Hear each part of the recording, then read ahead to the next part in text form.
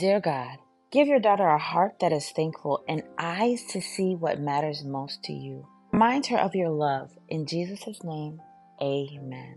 This is what the Lord says. Don't let the wise boast in their wisdom, or the powerful boast in their power, or the rich boast in their riches. But those who wish to boast in this alone, that they truly know me and understand that I am the Lord who demonstrates unfailing love and who brings justice and righteousness to the earth. And I delight in these things. I, the Lord, have spoken. Jeremiah 9, verses 23 through 24. Beloved daughter, I delight in watching you grow in my wisdom and gain an awareness of who I am. I delight in those times when you come to me and get to know me. I delight in your understanding that my love for you will never fail.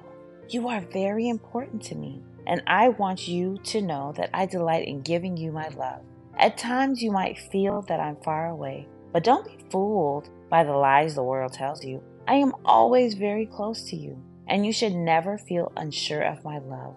I want you to delight in me as I delight in you. Value the things in life that have eternal significance. Live life to the fullest because you live for me. Love your Heavenly Father. Be very cautious around those who boast about things in this world, but know nothing about the things of the Spirit. No matter how good they look on the outside, when you look closely at those who decorate themselves with worldly things, you'll see that they can't find peace, only temporary pleasures that will not last. Human wisdom may help a life, but can't save a soul. Those things that we see others having, the cars, the clothes, the makeup, all of those things that people are so proud of.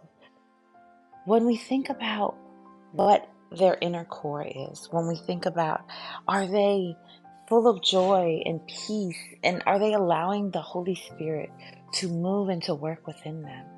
Maybe they are, maybe they aren't. However, your job as a child of God is to ensure that you are focused on uplifting the Word of God, speaking His Word to others, boasting the things that He has done for you within your life, being a walking, living, breathing testimony.